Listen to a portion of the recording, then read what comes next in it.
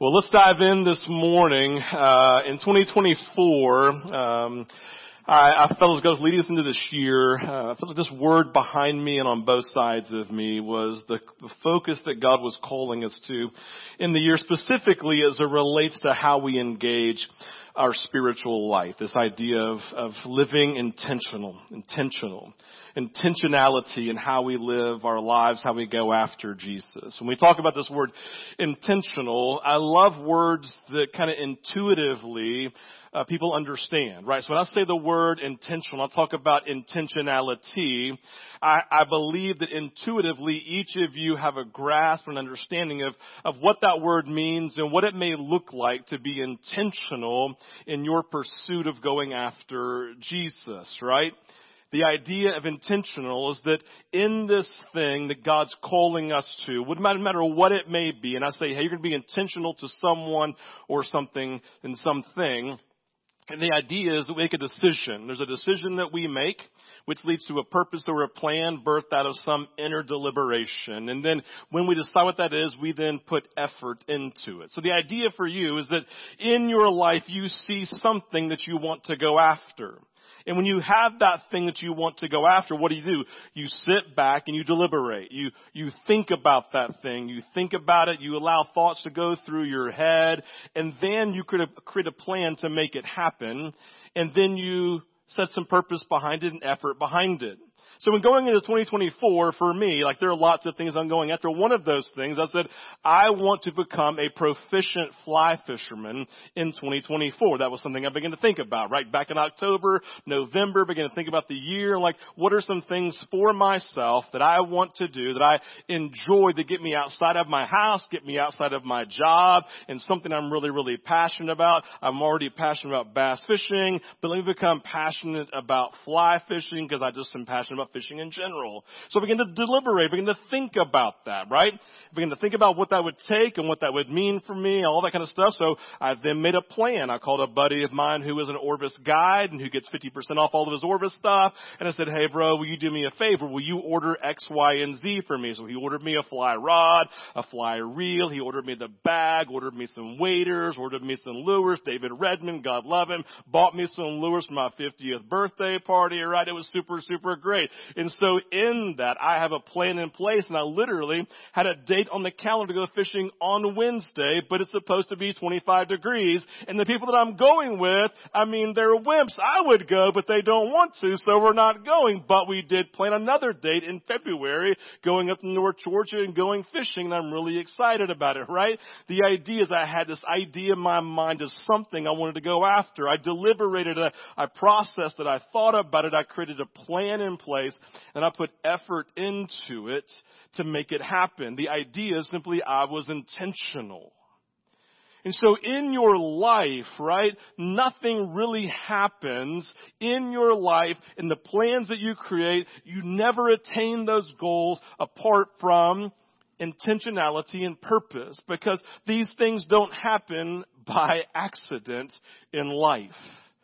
There's something intentional you have to give yourselves to. Now, thinking of the new year we just entered, most everyone talks about resolutions, right? They hope to go after in the new year. I thought it was fascinating. In a recent survey in Forbes magazine, they found on average that resolutions that we make last for about 3.74 months, right? I love the math of that. Less than 4%, right? Less than 4 months, excuse me. Of that, 8% say they stick to their resolution or their goal for a month or less. 22% lasts for 2 months. Another 22% lasts 3 months. 13% lasts 4 months. Listen, only 7% of people stuck with their resolution for the entire year. 7%. Resolutions will not be accomplished, right, by accident. The thing that we give ourselves to requires intentionality, deliberation that leads to a plan and purpose to accomplish the resolution you have planned, and the effort to make it happen. Again, coming into the year, I felt a strong urge to lead us into this place that we and you are a people. I'm a person who is intentional, not just with resolutions, although it's good, and the goals that I set, and definitely for fly fishing, right? But more importantly, an intentionality around your spiritual life. your spiritual life, what you go after, what you give yourselves to in relationship with Jesus, who you see yourself being, and the identity that you have in the context of your life in being a follower of Jesus and giving yourself primarily to that relationship. So a beginning point for you to begin to ask yourself is this: think about all the energy that you expend in a day, that you expend in a week, the amount of energy you expend in a month, and then you give into a year. And if you're honest with yourself, and it may be large or it may be small, my question for you is how much of your energies are given towards the priority of the eternal relationship that you have with Jesus, right? All the things you give that will not be doing in heaven versus the thing that you will be giving yourself to for eternity. I think all of us at least understand that our spiritual life, because it's eternal in nature, means that whatever we're investing into here has kingdom impact and eternal consequences. And so with that being said, then our spiritual life, then, I would make the argument, and maybe it's just my opinion, but I have the opinion strongly that giving myself to my eternal relationship with Jesus should get the best of my energies. And my hope at least maybe is to lead you to a place of that same conviction in your own life. Last week we had a conversation around this, and it's on the screen. We said this: practically speaking, no one can learn from their past unless they slow down. We're talking about this idea of intentionality, right? Practically speaking, no one can learn from their past unless they slow down, look at it, and learn from it.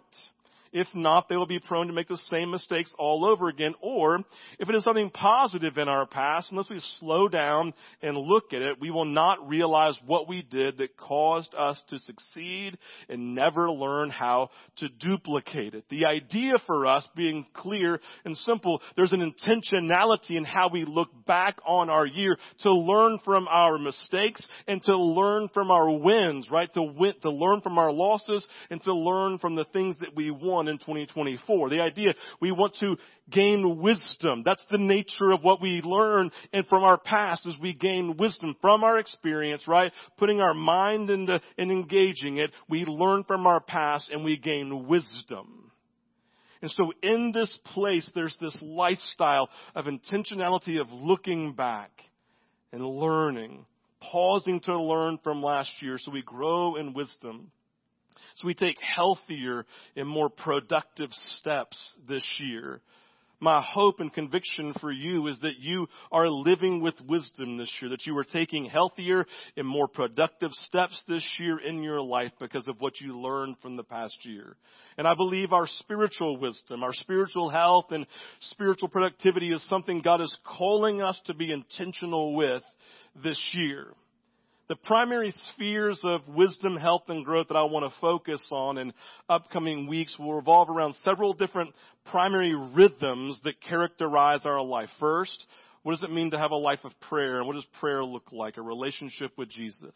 The second thing I want to focus on in our rhythm of life is rest and renewal with a focus on mental health.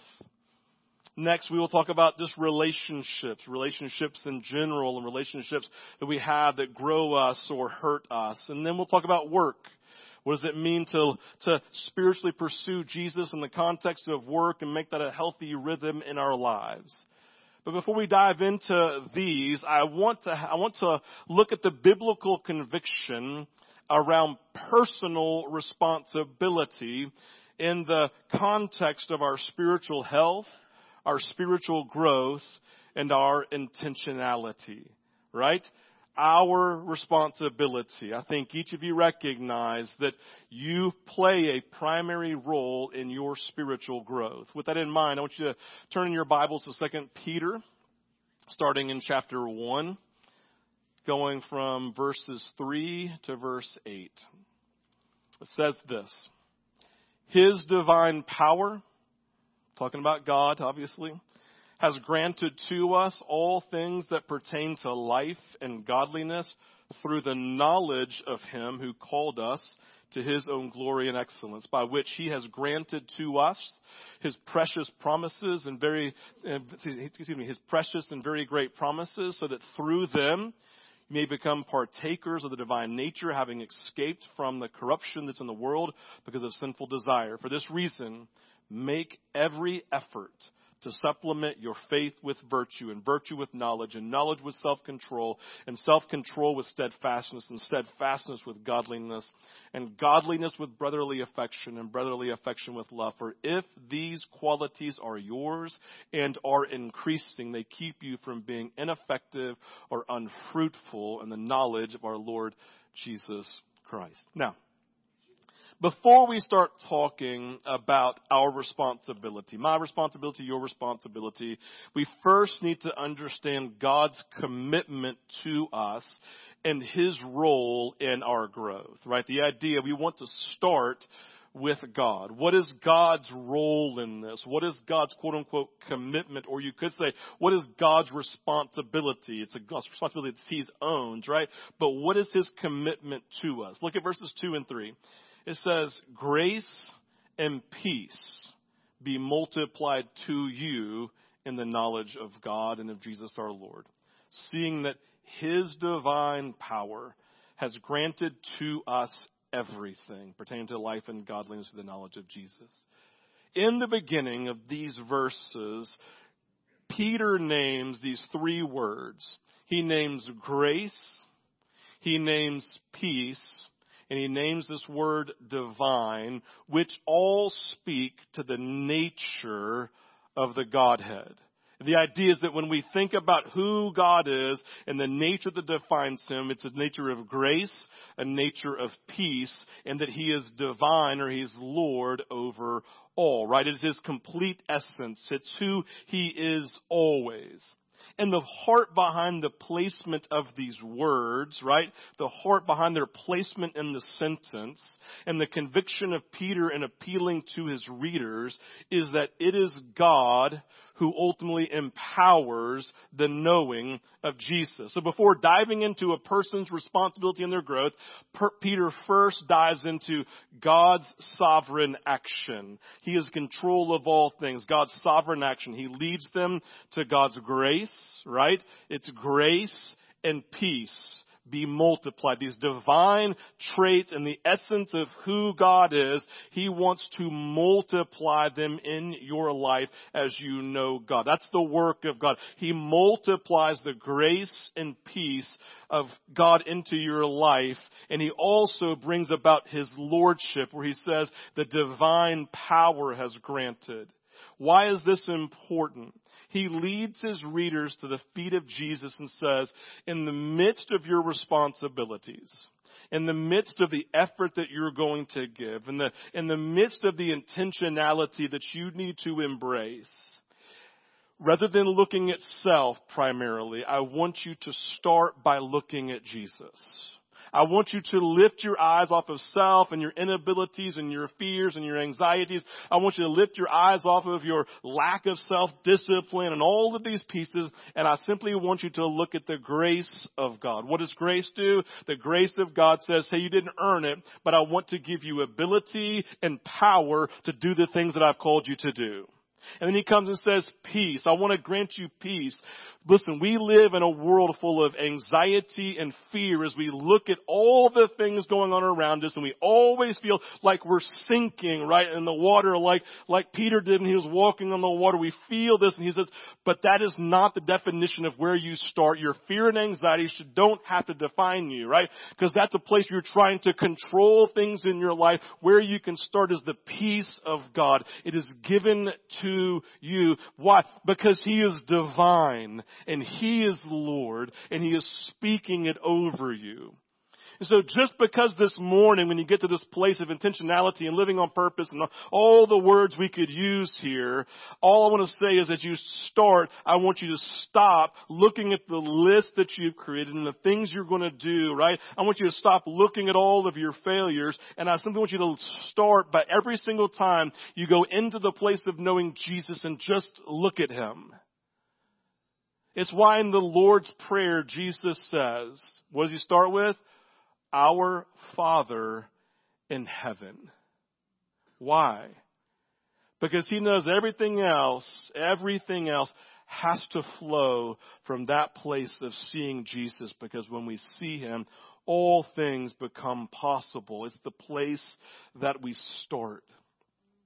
As we speak about our growth in the upcoming year, we have to be careful again in this, to not to focus primarily on our own ability or willpower or lack thereof, right? Peter's going to lead us here in a few moments to their responsibilities, right? But before doing that, he leads and points them to God's investment, God's movement, and God's empowerment. He starts with Jesus. We have to do the same. It's the essence of Proverbs 16:9 on the screen. It says, the mind of a person plans his way. There's nothing wrong with that. But the Lord directs his steps. So you can spend a lot of time talking about this verse, the implication about the nature of the tension or this like co-mingling of God's sovereignty and human responsibility, right? Lots of people have spilled a lot of ink on these two subjects and exactly how they play out, right? But the idea of sovereignty is God is in control and he's leading things, but we're not robots. So in that, we have a responsibility also to partner with and link with him. We make plans, but we do it knowing, God, you're in control. God, you are Lord and you're leading.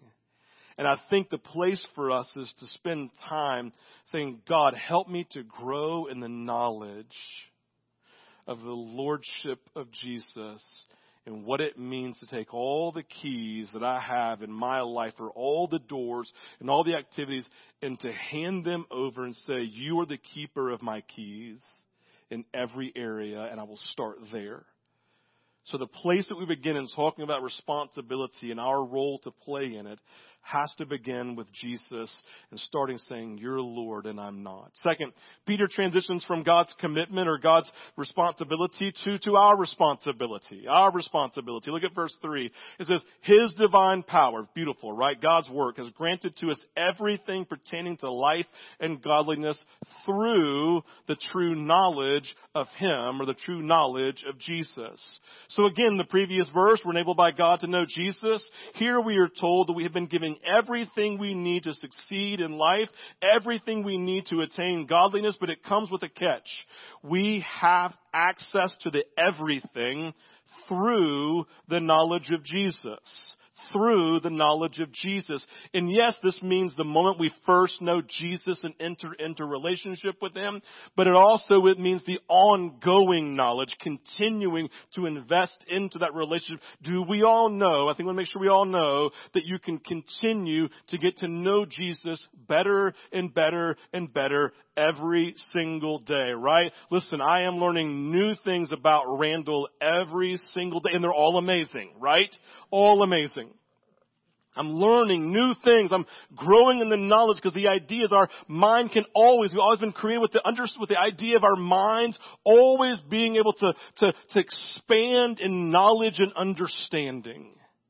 And so in this place, we can continue. We have knowledge of Jesus, but we can continue to have the knowledge of Jesus. We have access to everything, to the ongoing knowledge of Jesus. The idea is simple. Everything we need pertaining to life, think about this, everything that you need pertaining to your life, everything that you need pertaining to moving towards godliness in your life is available to you in the person of Jesus. We don't have to earn it, but we do have to participate in grabbing hold of it. That's the intent of the word through. The word through could be seen as a door of sorts, where we on one side and everything that we're talking, like the everything here is on the other side, and all we have to do is walk through the door and grab hold of what's in front of us. We have been given the power to do it by the grace of God, the mercy of God, the peace of God. We've been given the right to do it now as God's children, right? To walk through. Through represents for Peter the shift in his conversation. His readers, listen, must participate in their spiritual growth by walking through into the knowledge of Jesus. Everything pertaining to life and godliness, listen, it's not given to us.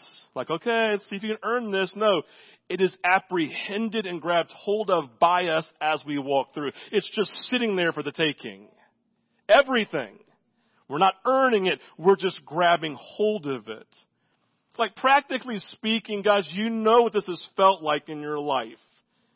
There have been moments, right? You can look back on the history of your life. You can look back to moments and seasons where you were going after the knowledge of Jesus, right? You were spending time in the Word. You were spending time in prayer. You were spending time meditating on Him. And all of a sudden, these truths about God began to come alive to you. Why? Because you walked through to grab hold of everything, the knowledge of Jesus, right? It says if you walked in and when you got near Jesus, like all of a sudden, you understood truths about who God is and who you are in context and relationship with Him. Have you had those moments of just divine revelation, an awakening of moments of like clarity of who God was, right? Because you went through. There's a through mentality. And then have you had seasons of your life when you then began to pull back?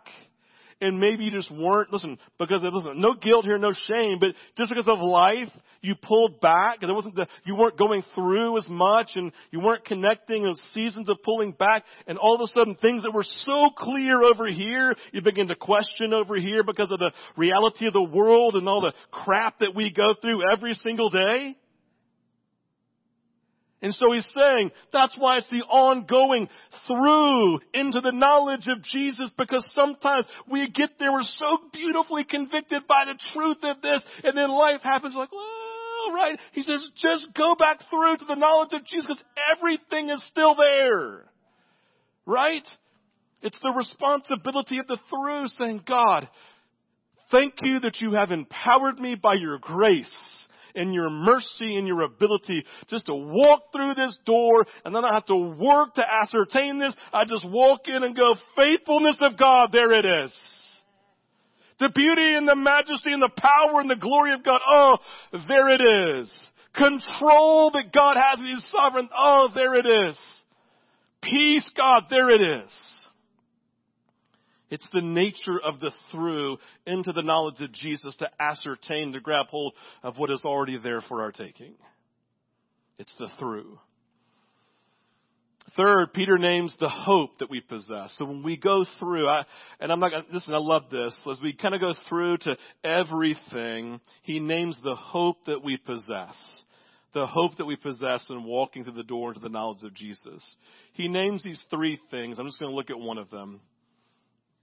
One, he names the promises of God. So the idea is you walk in and you become awakened to the promises of God.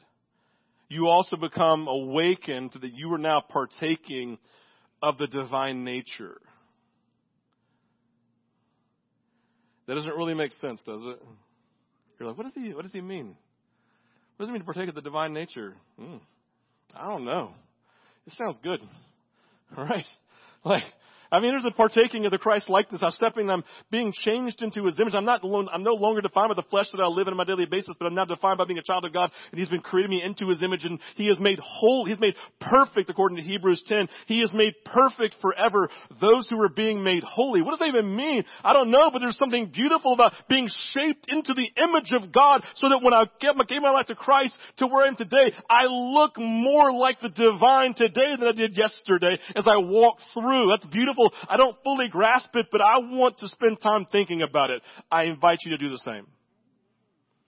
The third thing he says, promises, divine nature, and you become alive to the reality that you've escaped from the corruption of your sin.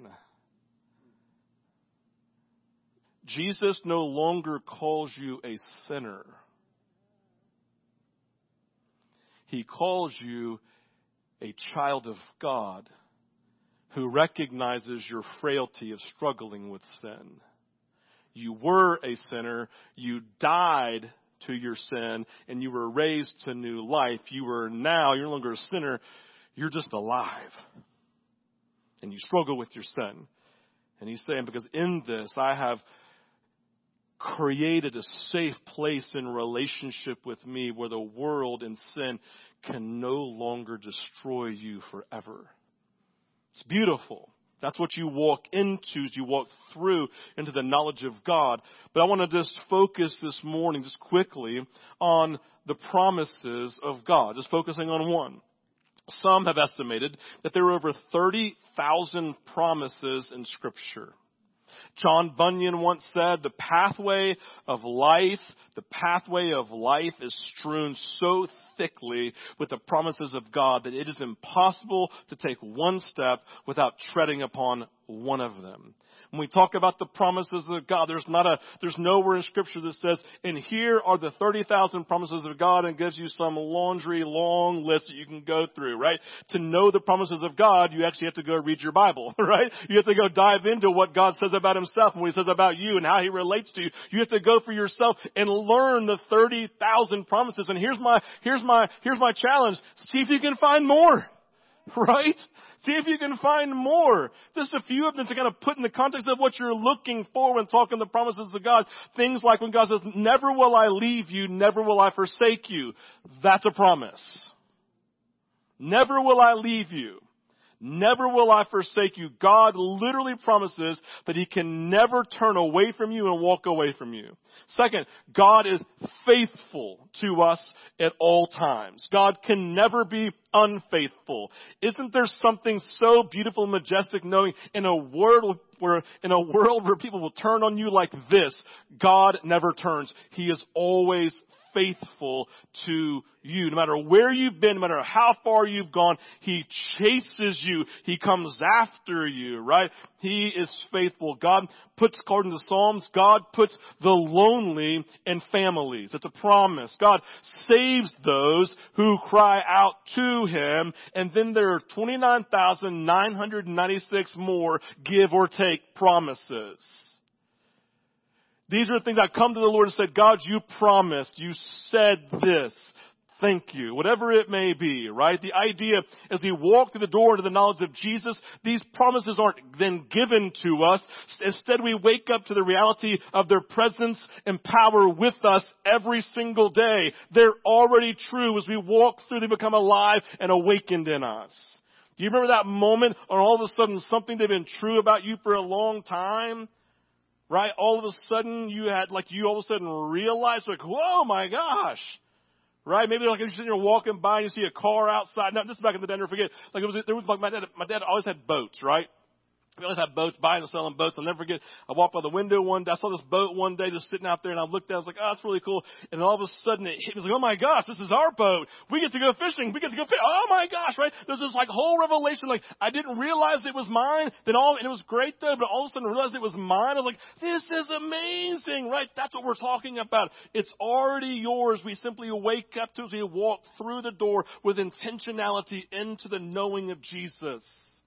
Listen, as I spend time with Jesus, the reality of his promises are awakened in me. And I love this. They're awakened in us again and again and again. We're not awakened to the faithfulness of God once. We're awakened to the faithfulness of God every single day. Just let that sink in. Every single day. I realize their truth, their power, their presence in my life. And so in this, we have to be aware of it. Just one quick example. I've said that I believe one of my conviction, personal opinion, is that one of the number one issues facing people in the church specifically is the spirit of rejection. People live every day with the expectation of their friends rejecting them, of their boss rejecting them, of someone rejecting them. Then they go sabotage a relationship in fears of just getting rejected. So they just reject them in advance. They'll be in charge of their rejection. Right? It's just this horrible, horrible thing. I'll tell you, and when I was praying for people, when you look at the there's these primary roots you deal with. The root of rejection would be a primary issue people face every single day because of their past, because of things that have happened to them usually. So as I walk through the door, as I walk through into the knowledge of Jesus to spend time with him, what I want to then do, if that is what I'm dealing with, I'm being crushed by the spirit of rejection, then walk through the door into Jesus, and I want you to then meditate. I mean, to meditate is a beautiful biblical word that means to stop, to let everything else fade away, and just focus for a long period of time on one attribute of God or just one thing. And I want to encourage you to go meditate, like literally put like right here mentally in front of you, the love of Jesus. Remember back when you were in science, when I was a kid, and they put that burning candle in front of you with all the lights down. I want you to write down as many attributes of that burning candle. Anybody else have to do that when you're growing up in science? Yeah. And and there was like, they said there's like, I don't know, like 1,100 things you can write down. I'm like, what? About a burning candle? It's wax. It's melting. That's about it, right? It produces heat. I think I had 10, right? But the idea is I sit there and I meditate on the love of Jesus, and all of a sudden all the truths and the realities of God's love begin to overwhelm me, and the truth of it begins to destroy the lies of rejection. It may take a day, it may take a week, it may take a month, or it may take the entire year of intentionally walking through the door into the knowledge of Jesus, saying, God, this year my commitment is to give myself to you and let your love define me, not the spirit of rejection. And I walk in and I meditate on Jesus' love. I meditate on his faithfulness. I meditate on the fact that he delights in me. I meditate on it, focus on it, and I ask the Holy Spirit to reveal more and more of Jesus' fullness to me, and I allow his promises to wash you clean of the fear of rejection that's defined so much of your life. Does this work? I will tell you this, specifically doing that. I just told you my life story, right? I know you all think I'm super cool and super winsome, and all I can make are friends, and everybody wants to be near me. That did not define me for a long period of my life. I can tell you a moment. I can tell you the moment I awakened to the understanding, oh, Steve, you are suffering under the weight of rejection. And I was like, to hell with that. Literally, to hell, back to hell with rejection. And so I just spent time with people, had people pray for me. I dove into this, meditated on these pieces until all of a sudden it was like one day the truth of God's love awakened in me. And that's that verse in Song of Songs that says, you've made my heart beat faster, my sister, my bride. You've made my heart beat faster with one single glance of your eyes. And I saw that and I was like, God said, that is you. And I'm like, and it changed, it broke something off. So whatever that is for you, give yourself, listen, maybe the year is just to be intentional to dive into the promise of God, of these theses, the enemies that's been feasting on you, and to dive into it. And this morning, again, just by looking at Peter's call to intense participation in spiritual growth, and then look at the result. And I say the intense participation because look at the language that Peter uses in verse 5. I can't remember if I put it on the screen, but it says this. The call of Peter is clear in verse 5. It says, make every effort to supplement or grow in, right? Make every effort to supplement or grow in. And then he lays out a bunch of traits, right? The traits of Jesus, traits that can define us. He names faith, this faith. Invest into and continue to grow from faith into virtue, virtue into greater knowledge into self-control, self-control into godliness, godliness to brotherly affection, and brotherly affection into love, right? And obviously there are more traits than this we dive into. Peter's just creating a great list for us because if we just give ourselves to these, it'll be enough, right? But there's so many traits. So he says, supplement, make every effort to supplement or grow in. The phrase make every effort in Greek literally is translated diligence all. This is what the word means.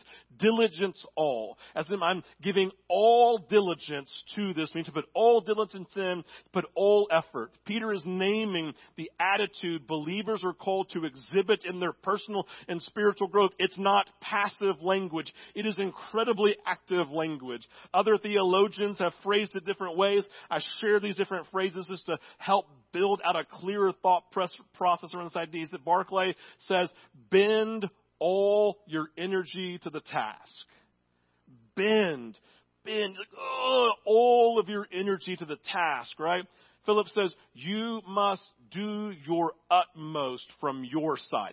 God's doing everything that he can, right? And it's the lion's share. You have this small role over here, but you have to do your utmost. Woods interprets it this way: having added every intense effort. The idea is clear about our participation in spiritual growth. We are to be fully engaged and invested with our best energies given, not to earn, but to move into the awakening of what is already present for us. That's the beauty. The result, verse 8, is clear. It says, for if these qualities are yours and are increasing, so they're ours, but they're continuing to increase, they keep us from being ineffective or unfruitful in the knowledge of our Lord Jesus Christ. This is saying we already have these traits in Christ. As we put forth effort in growing them, they will increase, and they will make us more effective as we grow in our spiritual maturity. I think we recognize spiritual adults, right? This is language just from other places in the New Testament. Those who are eating spiritual meat, who are spiritually mature, are capable of doing more than those who are on spiritual milk and who are still infants in the faith, right? There's just more that they're able to do, and heavier loads they can carry. It's just the nature. We want to always be growing. So if these qualities are yours, all these traits are increasing, they keep you from being ineffective or unfruitful in the knowledge of our Lord Jesus Christ. It's beautiful. These are things we grow into, and all of us know maturity is necessary. I want to end with a quote that I believe speaks to the heart of a need for living intentionally. It's on the screen. It says, if society is to be awakened one day from its deep slumber, it will only be done by Christians who have first woken up themselves to the full splendor of their privilege and who have taken seriously the call to live wholly and entirely for God.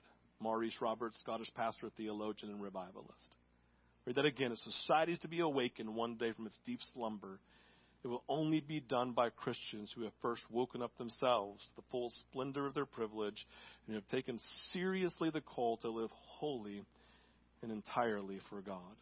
I invite our worship team to come forward. And the idea this morning is as we kind of dive into this series is there's an invitation to each of you just to be intentional in your spiritual growth, that you're doing your part. God's done his part. Now you're doing your part this year. See it as something you want to go after.